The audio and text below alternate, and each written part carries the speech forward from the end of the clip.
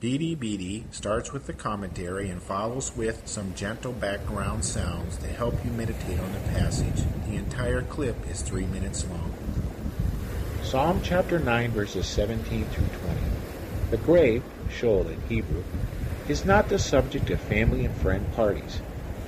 Most people do not like thinking about the end of our physical life. The one who brings up the subject will find themselves alone in a crowd of lifetime acquaintances.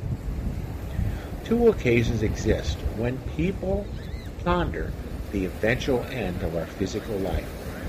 Usually, it is a funeral of a family member or a friend. Then there is the occasion when all are so helpless and distraught and hopeless that we consider ending our life. Such events can compel us to reach out to someone to help us understand and believe that hope exists beyond Sheol's pangs. Yesterday, while walking on a riptide beach during a much-needed week vacation, I learned of lifeguards rescuing a family from knee-deep churning Gulf of Mexico waves.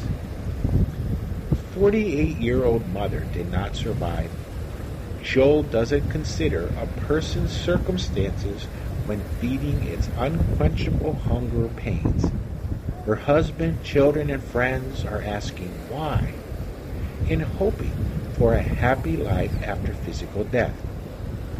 Now is the time to consider what happens when Sheol becomes hungry for me.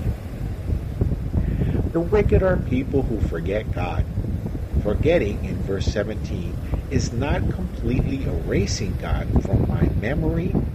Rather, forgetting is knowing that God exists, but not maintaining loving and respectful attention to Him. This is wickedness. Those who do not choose to know God in life will not know Him in death. The needy and afflicted are often forgotten by others.